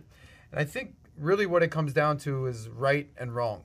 And I think anyone watching this knows that the cops were wrong in that situation. And I'm sure there's going to be people that are saying, no, the cop was right and the guy. But from a layman's perspective, just from a human perspective, the cops are like, they can escalate a situation or they can de-escalate a situation. Yep. I don't know what they're taught, and I try to have zero interaction with the cops for that, Matt. Like, I rarely interact with cops. When I do, it's... Do you like cops or do you not like cops? Traditionally, I would have said I don't like cops. Okay. I'm just being honest. All right.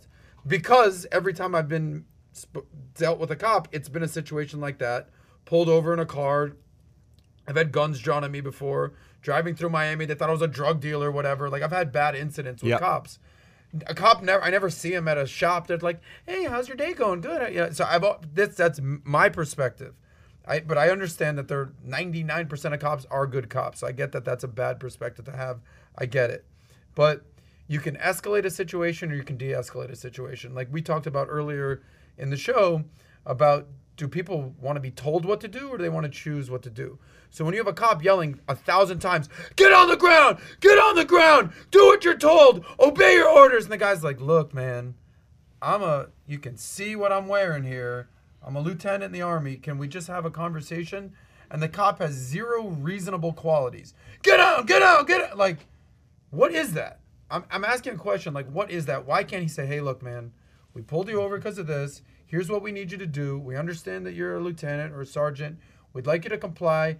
But they're just freaking out on this guy, spraying pepper spray in his face. It's disgusting. The guy's going to likely win the lawsuit. Tom. The most dangerous thing that the police do, factually and statistically, is walk up to a car they pulled over. That is the most dangerous thing that they do. And at night, it's even more dangerous. However, cops can't be on ego drive and ego trips about who they are and what they do. In this case, they followed the guy. He did not pull over immediately. He was concerned, so he goes to a well-lit gas station and is cooperating with a quiet voice with his hands outside in full visibility. In this case, the most dangerous thing they do is walk up to a vehicle. The police have an obligation to do their job properly, and they didn't. They could just walk up and they could have de-escalated this. The police could have de-escalated it. And now, with a reasonable guy being reasonable, keeping his hands there where he can see him, any other occupants, "No, sir, there's not. My dog's in the back." Then they pepper spray him from 6 feet away when they can see him in a compliant pose. These cops escalated it when they were concerned when they pulled him over. They didn't know what they had. And he apparently didn't pull over for a mile. So he didn't know what they had. But he said he wanted to get to a well-lit area. But that's right. It's a very well. That was actually safer for the cop and safer rather for the than guy. Pulling over on a dark they could road see on the side of the everything. road. And so the cops, even if they're nervous about it, "Hey, this guy's not pulling over at first. What are we going to do? Oh my gosh, what are we going to do?" Okay, fine. But once you're there, you as a police officer, if you're going to be a cop and you're going to continue to be a cop, you have to play both sides. You have to calm yourself down, even as you're getting yourself amped up to protect yourself and your partner. But you have to then de-escalate, and you have to do it properly all the time. They didn't, and I think it's disgusting that they pepper sprayed the guy from 6 feet while being completely compliant and showing his hands. So that part of it is way out of line. So here's what I think. Years ago, a year ago, we brought in Mark Lamb. I don't know if you remember Mark Lamb. Not even a year ago, maybe like 10 months ago. Sheriff Mark Lamb? He called into the show. He called into the show, and we brought him on, and I interviewed him right after when they talked about the defunding of the police, right? Hey, we need to defund the police. So I brought him in, and I interviewed him, and I cannot tell you how much hate letters I got, email. How dare you put a guy like this on at a time like this? America going through this, and you would highlight a cop like him. And even we heard from one of his friends from the past. Okay, we're like, listen, we don't want to participate in this. Calling us, recording. We don't want anything like this. We just did an interview, is what we did here, right? So the same people that got upset at Officer Lamb, the opposing party's like, well, listen, we're so glad you brought him on because it's about defunding the police. We shouldn't defund the police. This I highlight here, and people come back will say, why would you show something like this? That's so divisive. This is how I believe media needs to be. You need to give both sides on what's going on and call out when somebody fully screws up. Let me explain to you what happened in this situation here. I don't know what it is to be black. You don't know what it is to be from Iran, looking like me, okay?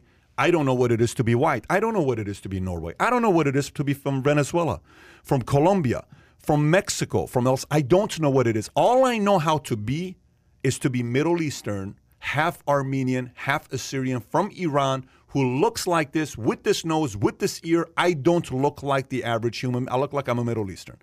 This is all I know what to look like. Have I gotten people that have, what do you call it, stereotypes, racial, prejudice? Yeah, of course. Was it a lot of jokes in the military? Hey, did you go to school on a donkey?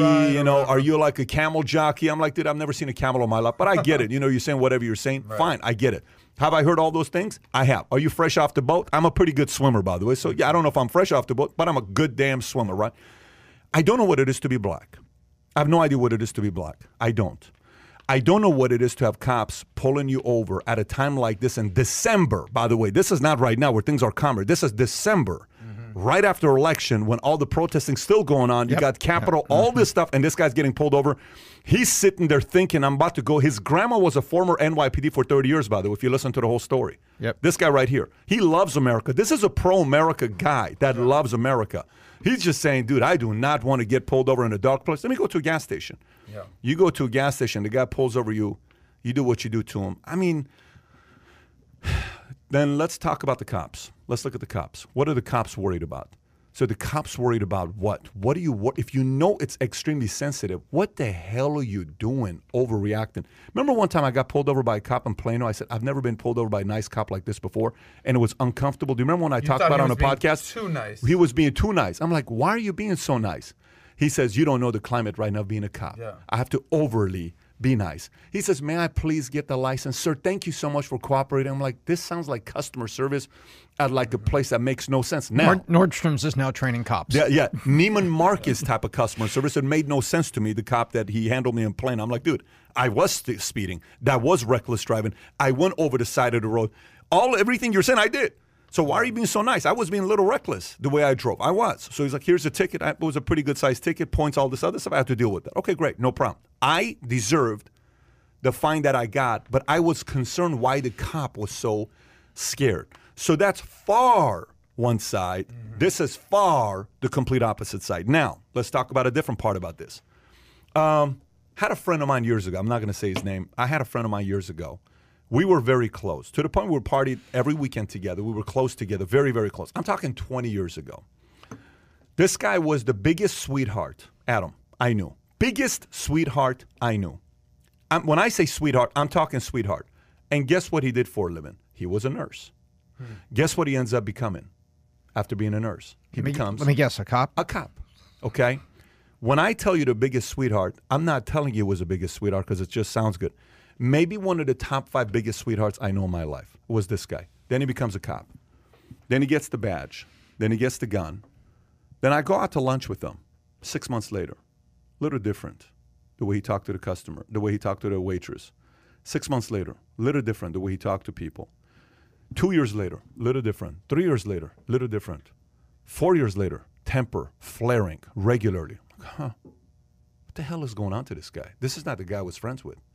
5 years later, a little worse. Then eventually gets fired, okay? From the police force? From the police force. Wow. And that rarely happens. There was some controversy there.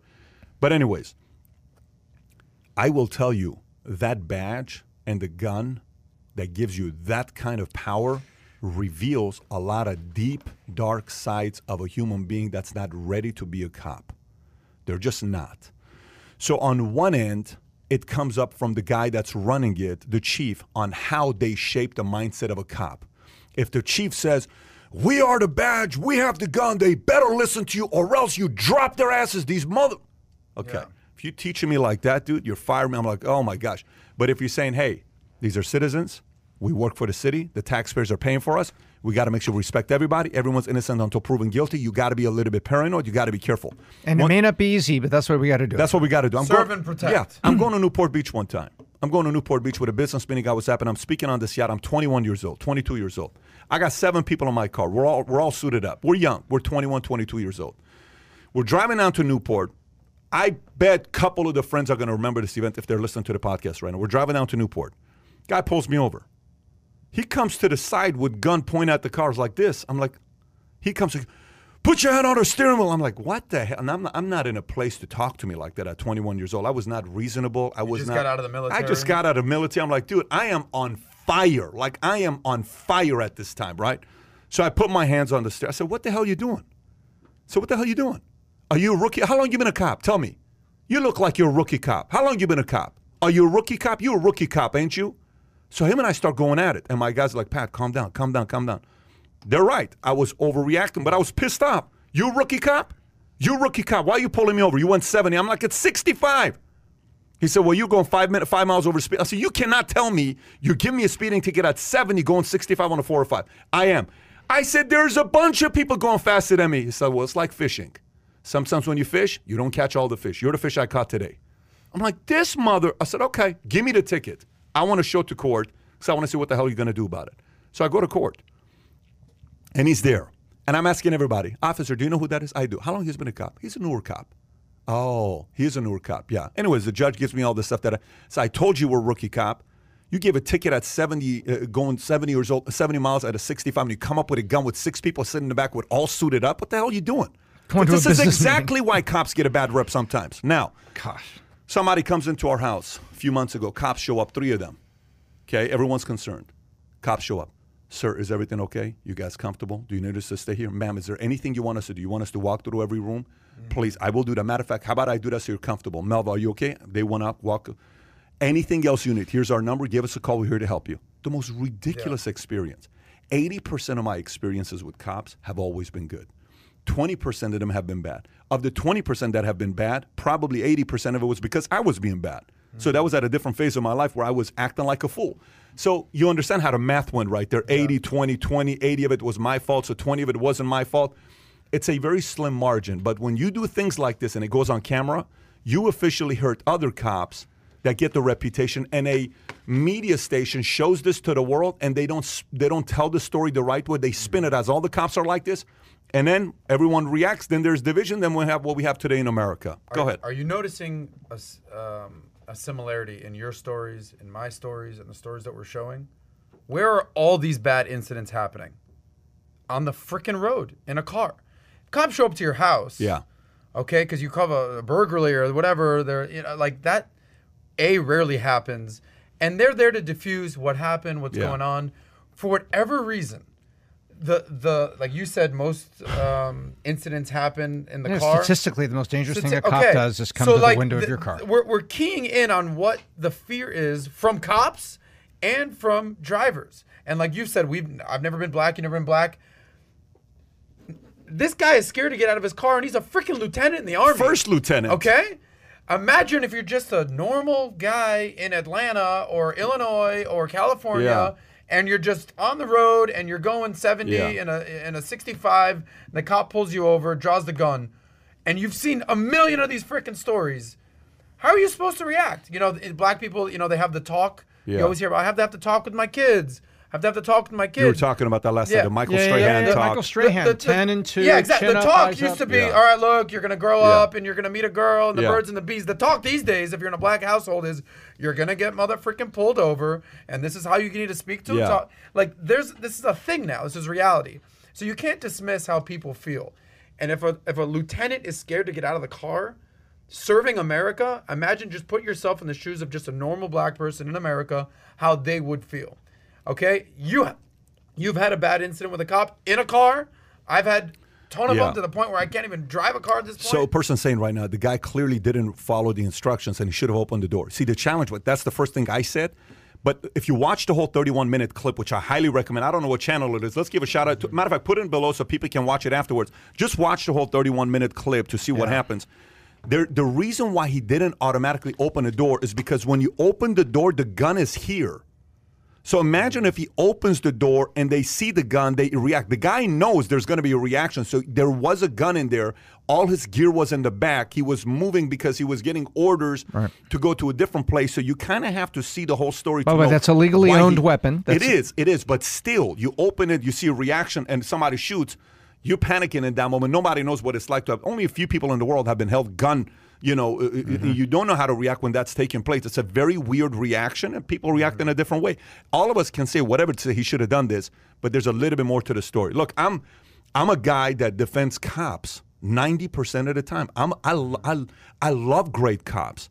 I sleep better at night because of great cops. I travel better because of great cops. I have put great events together because of great cops. Great cops have taken care of me and my family my entire life. I'm a byproduct of great cops. Cops like this need to get trained better. need to get, the same way I say the teachers, terrible teachers need to be fired? Yeah. Terrible cops need to be fired ASAP. Terrible cops who cannot handle, like, how you do pressure type of training. I'm watching a video this morning of the guy, who's the guy that he came up with the torturing thing. What's his expertise? James Mitchell is the guy that came up with CIA's method to waterboard? Enhanced interrogation. This guy. Very interesting story he's got there, right? So the interviewer says, before I interview you, I want her to be waterboarded. So he goes and gets waterboarded, okay? Just to kind of get a feel. By the way, I wouldn't mind doing that just to know what it feels like.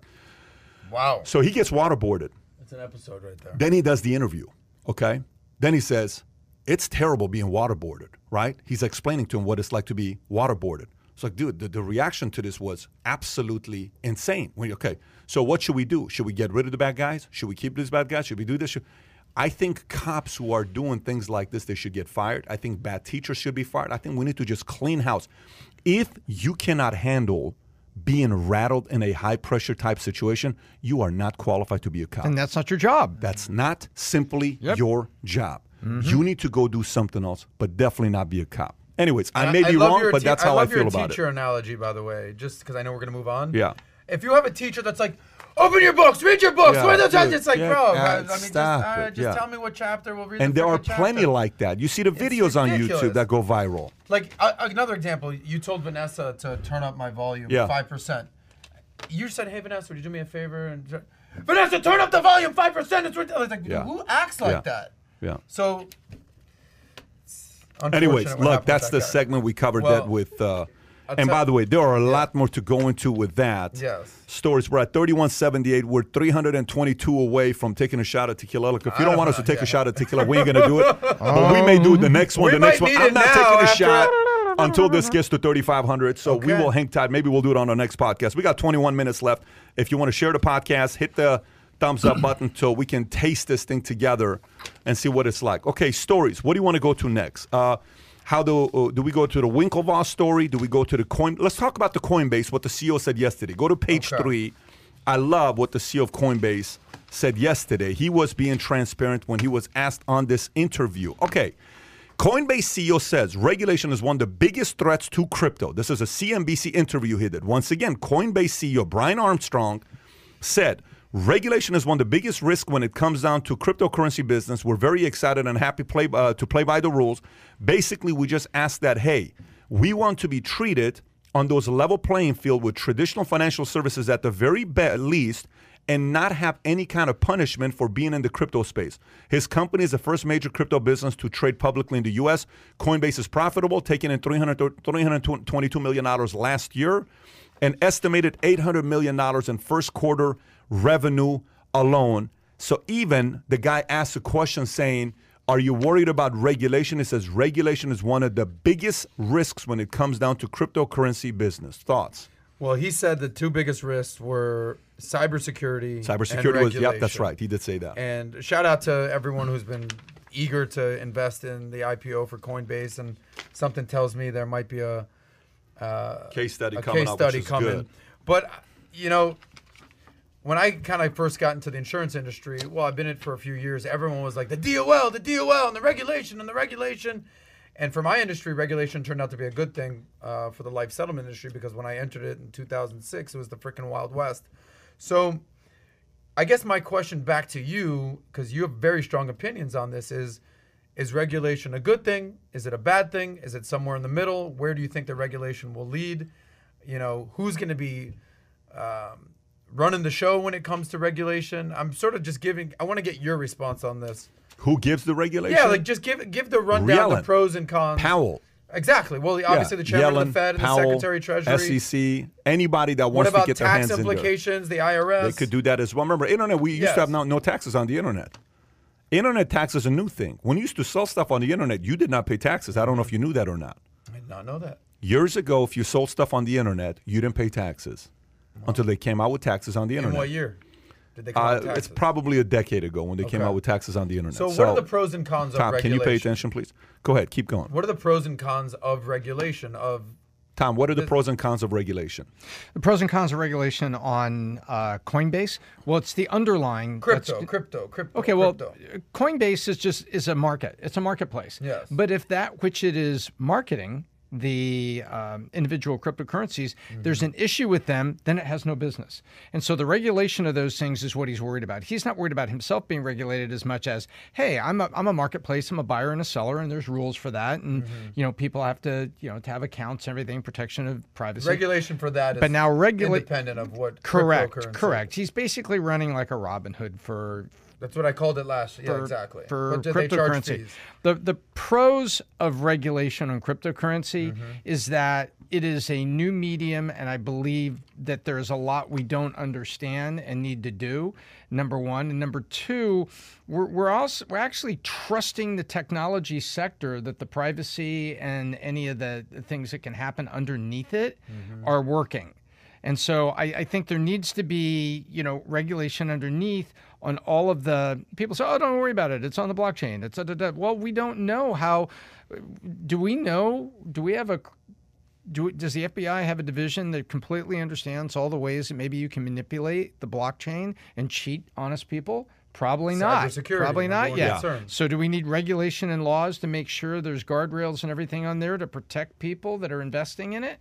Absolutely. That's the pros of regulation.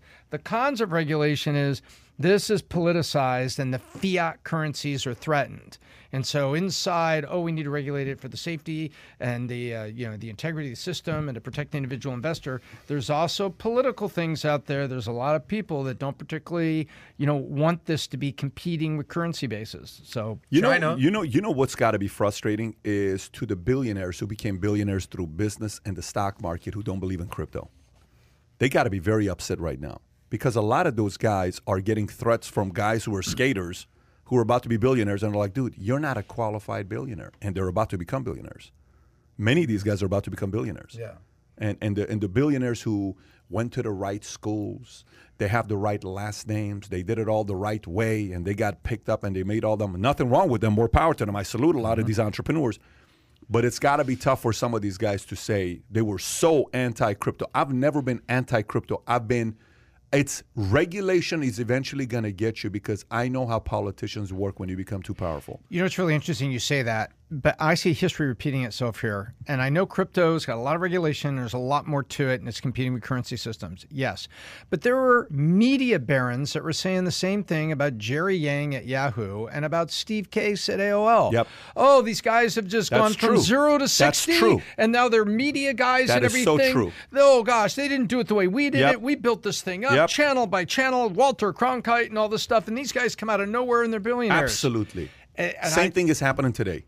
Yep. It's tough. It's tough when you get a newer wave that's coming in that's like right now. How many people are right now saying Steph Curry's the most exciting player in the league? A lot. Yeah. They're saying he's the modern-day Michael Jordan ahead of LeBron James. That's what's trending today. He's the most exciting player. They're not saying he's the greatest. They're saying he is the most exciting player in the league right now like Michael Jordan. How come they're not saying LeBron? Because LeBron's not as exciting as Steph Curry. Why? LeBron's big, 6'8", jumps 41 inches. He can dunk. He's like a linebacker, 285 pounds. Steph Curry is Bitcoin. Because Steph Curry's the way of winning is shooting 11 threes yesterday in 29 minutes, scoring 43 points, and the night before scores 50 points, makes 10 threes, passes Will Chamberlain, but he doesn't dunk the ball. No. It's a very different game, and attention's going in a different direction with crypto. And some of these guys that have forever been the main guys going on CNBC, MSNBC, all these plays, they're like a little bit less being called upon than the other guys are. So make a prediction, because you've been talking about regulation for Bitcoin and crypto for a while now. Where do you see this going? I think if you study history, politicians eventually figured out a way to create laws to impose themselves on those who are entrepreneurs and different thinkers. That's correct. They eventually figure out ways to create laws against them. And guess what entrepreneurs typically find a way to do? Entrepreneurs and innovators typically find a way to go around them. Yeah, of course. And this happens, this is a battle that's going to happen over and over and over and over and over again. And guess what majority of people hate in the world? Do majority of people love billionaires and millionaires, or do majority of people hate them? More on the latter. More on the latter. So what do they vote for? Do they vote for leave them alone and let them keep creating, or do they vote for, hey, do whatever you can to create more restrictions for them? And that is sort of the fickleness of the average. Yeah. The fickleness of the mob goes like this: they cheer for you as the underdog, but if you win the game and host the trophy, now they don't like you. The guy says, give KD some love. It's tough to give Nets some love, man. It's an all-star team going into what I was looking at, Pat, I'm sorry. Your case study. I know you got a Coinbase case study coming up. But we have a Coinbase case study that we did 2 years ago, so go back and check on that. We're going to do a follow-up on Valuetainment. Awesome. By the way, Kai told me yesterday, I showed the text to you. Kai told me yesterday your Disney case study is the best one he's ever seen. And I came out yesterday. We watched your Ducati case study last week on the drive to Miami. Thank you very much. I appreciate that. Where do you see, if regulation does come in, how does that affect the price of Bitcoin specifically? That's a great question. It depends what kind of regulation they impose. But to be honest with you, I don't think by a lot. I don't think regulation will affect I think crypto is going. I think crypto is going. I think crypto is going to go and do what it's going to do, but regulation is going to come. Some parts of the sector of crypto is going to take a hit. I don't know which one it is. Right. Because you have to think about how will they regulate? How? From what angle will they take it to be a pain in the butt for the crypto community? What angle will they take? What angle will it be? No one knows. Well, and it all comes back around again. I mean, the banking is here to make money, loaning money, right? The core of banking makes money doing that. Nicola just commented right now, gave $5 saying regulations are coming. Ripple is on a lawsuit right now with SEC. Right now, this will be good for the entire space. Keep an eye on it. There you go. Yep. Go back to 2008, right? What was the problem in real estate? Qualification standards were too low, right? Nina, no income, no problem, right? Yep. And now you have real estate prices are even higher than what they were, and the interest rate is a problem. But no one's talking about there's also the adjustable interest rate sitting at 2.25% to start. What does it take to double that? 5. That's not a big jump for interest rates, but that would basically double those mortgage payments. And yet they were said, oh, we've cleaned the whole thing up. The qualifications are different and everything. No, people are being qualified still on the front end. The argument on adjustables is you're qualifying people on the front end, the payment on the front end, not the payment for the potential. And so you follow that? You let the back end ratios be way too heavy. On the adjustable mortgage. On the starting point, and you don't say, listen, I'm going to qualify for this based on the starting point plus 1.5 points. That's what I'm going to qualify you. Remember, they were talking about, we're going to do all these things, make it safer so people can't accidentally get into bad mortgages. Wrong. The banks want to give out mortgages. They want to loan them out. And we may not be doing Nina, but we've had other ways that we are out there loaning money. And as your point is, capitalism finds a way. The market finds a way. Did you see what Peter Thiel said about crypto and what he said about China? Yeah, he said that it's an enemy. And he says, and they're in bed with Russia and China kind of thing. Yeah. Who's in bed? Say it again? Yeah. I'm paraphrasing, but Peter Thiel said, continue on that because I scanned it. I did not dive in. Yeah, he was saying China is going to use crypto in a way to bring the fiat currency down in the U.S., to manipulate the fiat currency to bring it down in the U.S. They're going to use crypto to do that. And Go ahead, Kai. And remove the dollar as the reserve currency. Essentially trying to attack that. Yeah. A $1,000,000,000% believe China would want to do something like that. Yeah, I mean, why would they not? Well, I thought you'd think highly of China. So I don't know. Okay. I'm not. That's CCP. They don't do it for me. No. After that economic forum right there, no. Okay. All right. Sounds good. Any story you want to go with? Do you really want to touch up on that Elon Musk story? I do, and I also want to just. We don't have to spend a lot of time on it. Bernie Madoff with your money has died. Do you want to go through that story over so Bernie Madoff? I'd like story, to do both if we have time. Let's go through it. Is there any really 9 minutes? Is there anything really there on Bernie? I don't think there's really anything there. But the story was over and he went to prison and now he died of kidney failure. Yeah, Bernie Madoff, Wall Street financier Ponzi scheme, died at 82 years old. The financier developed close relation with major players in the financial sector and used his network to spark what became the largest case of financial fraud in U.S. history. Wealthiest financiers were drawn into the business seeking a prestige that amounted with Madoff's firm. A garnering of new capital kicked off Madoff's Ponzi scheme. New investment would pay off those having already joined, and new clients were encouraged to attract more investors. Madoff was arrested in New York December of 2008 after a whistleblower who was later identified as one of his sons said the financier was failing to pay $7 billion to his clients. You sound like you have some thoughts. So I entered the financial sector in 2006, 2007. And this is all they talked about at that time. And in 2008 happened. Bernie was the talk of the town, and this was going on, and people were trying to get their money out.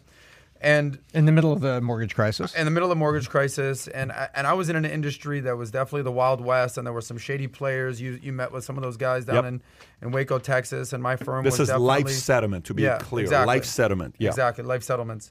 And there were some shady players in that, and it taught me that at the end of the day, no matter what you do, the truth will come out. And at the end of the day, when we're all, leave this earth, the only thing you'll have left is your legacy.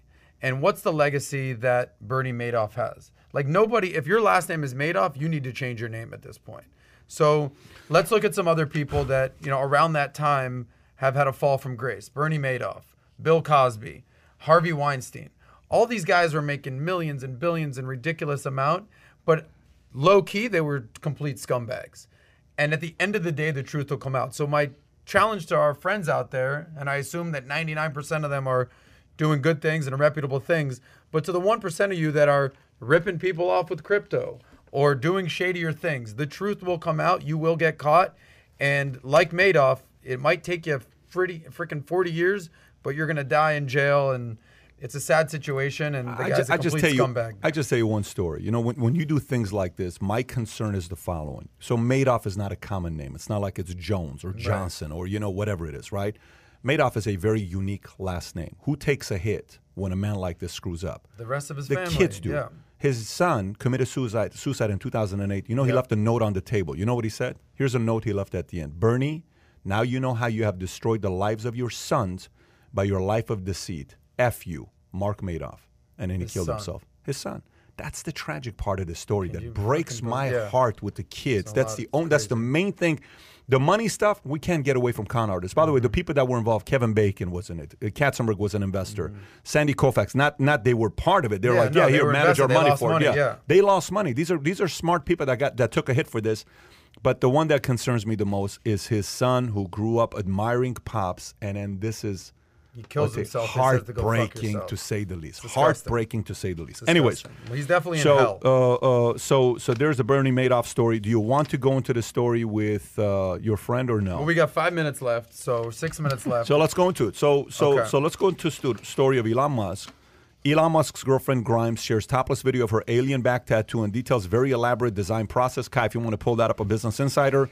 So Adam brought up this story. He says, I swear to God, if we don't cover this on the podcast, I'm going to lose my mind. Quitting. Okay, so the musician, 33, real name Claire Elise Boucher, unveiled her beautiful alien scars tattoo, which covered her entire back. It is little wonder Grimes was given a nod to extraterrestrial activity, given her recent voicing of plans to relocate to Mars after she turns 50 to help erect a human colony, and her partner, the world's richest man, revealed an ambitious plan to get humans on Mars by 2026, 7 years before NASA aims to land astronauts on the red planet. So what do you think about that? Like, what reaction did you have to this? So here's my reaction. And 0% of my reaction actually has to do with Grimes herself. Because if she wasn't dating or the baby mama of Elon Musk, it would just be a weirdo chick that does stuff like this. So kudos to her if she wants to get tatted up like an alien and be all sorted into anime and all that stuff. Good for her. But what this does is gives us some deep insight into how Elon Musk thinks and what he's doing in the bedroom and what's going on in his mind. And basically, here's my opinion on our friend Elon Musk. The guy's worth $100 and something billion. Shy of $200 billion. Okay, so the guy's killing it. He's on top of the world. Arguably, him and Bezos, the top two entrepreneurs on the planet. He's had some gorgeous women in his life. He used to date Amanda Heard, who was Johnny Depp's ex. So he's had women, he's had fun, he's had money. This is why he's so obsessed with space and SpaceX and everything that he's doing with that, because he's done everything on Earth, and all he's about at this point is having sex with aliens.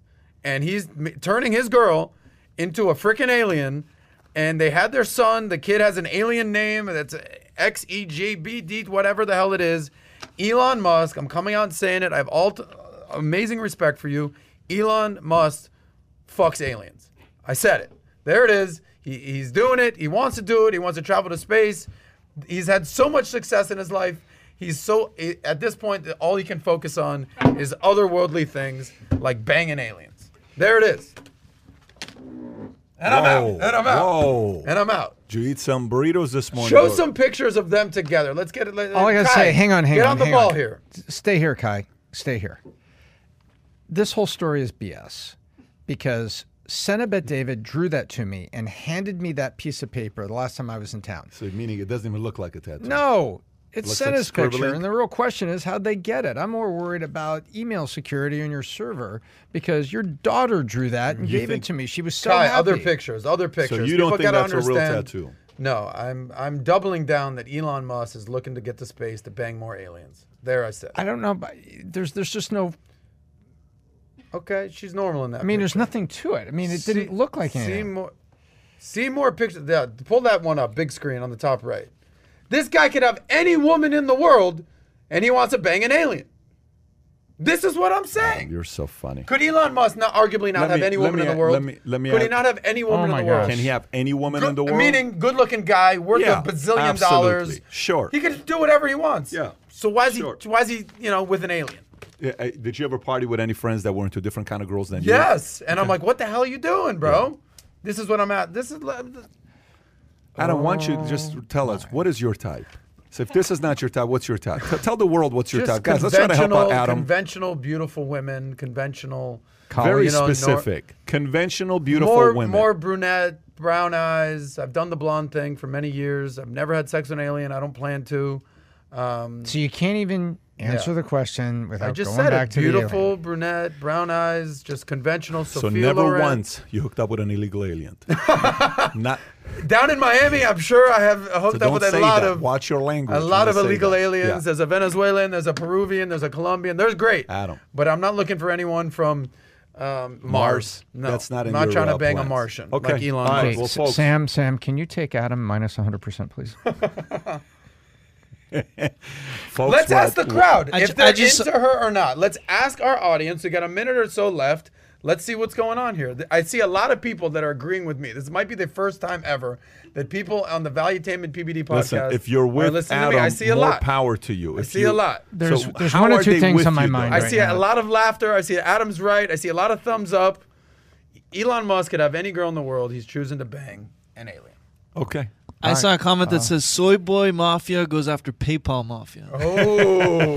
There we go. Fair enough. All right. Hey, so after five cups of coffee, remember. Not today. This stays until we get to 35. And by the way, once again, the record wasn't set. So it wasn't set. It'll be another time. Damn, y'all. We were trying to drink. We didn't even show the video of the Bitcoin guy. We didn't even get a chance. Can we have time for that? No, we do not. We got it. But we'll maybe show it on Thursday, and we'll cut it up even better. So we'll release it. Thursday or Tuesday? Today's what? Today's Thursday. Oh, today is Thursday. Yeah. Now, are we doing Tuesday?